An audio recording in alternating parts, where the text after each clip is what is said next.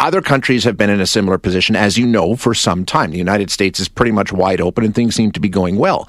The UK was approaching wide open and have backed off. They have delayed their reopening plans by a month. Why? Delta variant. They are concerned about the Delta variant, the way it is spreading in that country. We know there's been an outbreak of the Delta variant at the Foothills Hospital in Calgary. Some people are concerned it could cause problems in Alberta too. So let's find out everything that we need to know about the Delta variant and how concerned we should be about it. Joining us now is Dr. Levon Abrahamian. Doctor, thank you for joining us this morning. Appreciate your time. Thank you for the invitation. Now, this Delta variant, it emerged out of India months ago now, and has been identified as a variant of concern in Canada. What do we know about it so far? What is the major concern? Far more transmissible is the big one, right? Yes, you're right. Actually, it's not a new variant. It was known from December, actually, and it's quickly become a dominant or predominant variant in India, and then when it's appeared in the United Kingdom, it's again become a very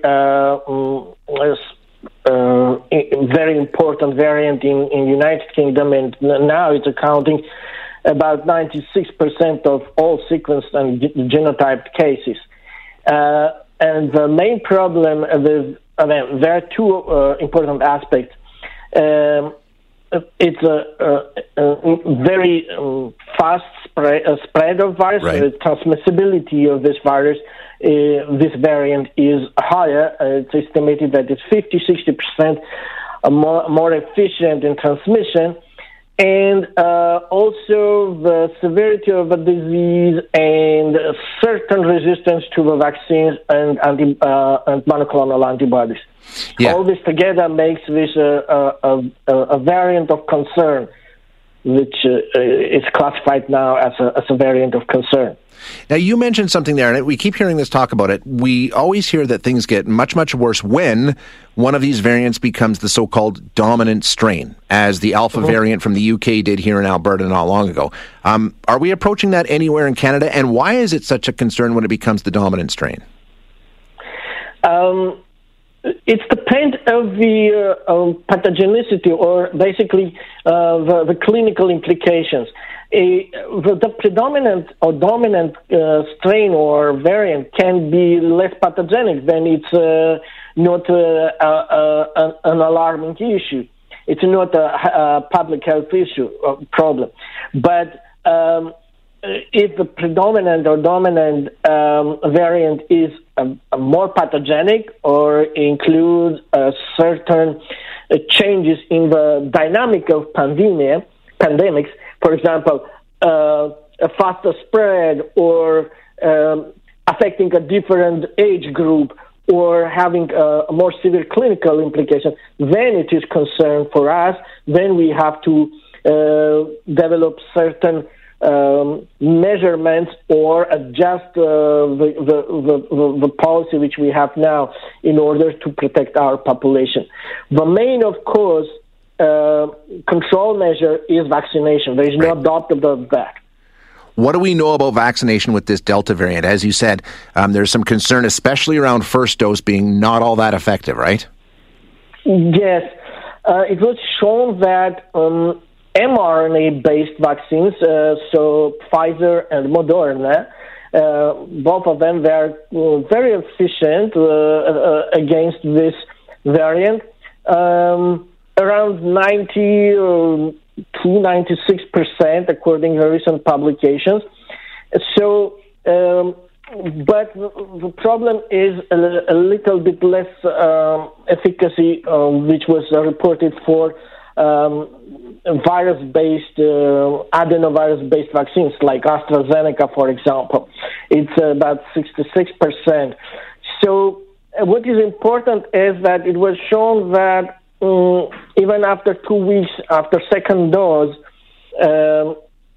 certain people can be infected. But definitely, second dose, it's providing a better protection. So the overall recommendation is to get your second dose as it was scheduled, and this will protect you much better than just single dose. Yeah, exactly. The second dose is so important, especially in dealing with this virus. Now, you said the severity of the illness is more. Does it come on the same? Does it present the same? Are the symptoms the same? Or are we seeing any change in the way that it affects people? It seems like, according to some reports, the symptoms are slightly different from what was known for a classical, right. let's say, COVID-19. If COVID-19, the most common, let's say, visible symptoms have been fever, continuous cough, loss of smell or taste.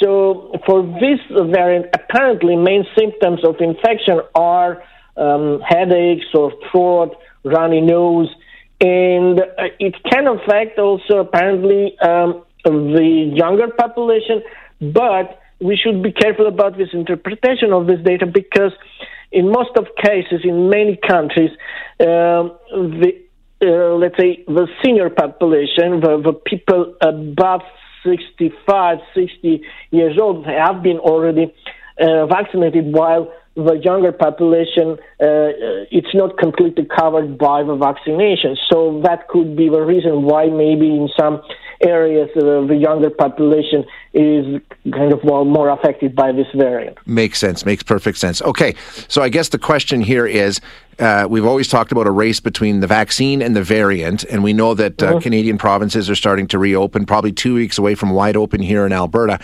What do we need to know about this Delta variant? You know, I think the percentage of how prevalent it is among COVID cases in Alberta is still relatively low. When does it start to get concerning and maybe have an effect on reopening? At what percentage, or when it becomes dominant, what do we need to keep in mind for benchmarks? Okay, the surveillance is very important, of course. That is why all Canadian public health facilities which are working on this and research groups, they are carefully analyzing the situation. I should tell you that I don't want to scare anybody, but in the United States in May, this variant was accounting just 2.5% of the cases. Now it's estimated that it reached already 10% of all new cases of COVID-19. And in some actually states of United States, it's reached actually even a higher percentage. It's 25-26% of the cases. So. When we talk initially about the United Kingdom, it becomes a very quickly a dominant variant in the United Kingdom. It's a complete, like now, accounting about 90-96% of the new cases which have been sequenced. So basically, and that is why, as you said at the beginning of this discussion, the United Kingdom decided to reschedule their opening measurements, etc. So I would say that it's highly depend on what is the percentage of the population which is vaccinated with 2 doses, for both doses. So if we reach in many places, we already reach 70-75% of coverage, then we can be a bit more confident about this plans of reopening. In the areas where we have a much lower coverage by the vaccination, I would say that it is, in theory, possible to have a third wave of the infection pandemics, because it is actually logical to expect that if there are people who are not vaccinated, and there is a new variant which is actually more aggressive in sense of spread faster, so it could be expected that these populations which have not been covered yet sufficiently by vaccination campaign, so they could present this third wave. Yeah, absolutely. Makes perfect sense. Doc, thanks so much for your time. I really appreciate it. Thank you. Bye-bye. That is Dr. Levon Abrahamian, a virologist at the University of Montreal.